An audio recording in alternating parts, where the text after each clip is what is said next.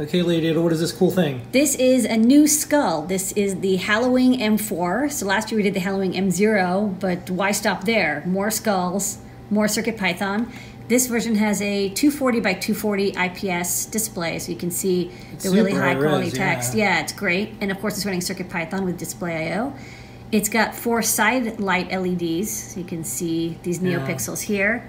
But other than that, it's pretty much the same. It's got an M4, 8 megabytes of flash, the same speaker and stemma connections, capacitive touchpads, battery power, and we'll have some eyeball code for it. So this is the Hallowing M4. Coming soon.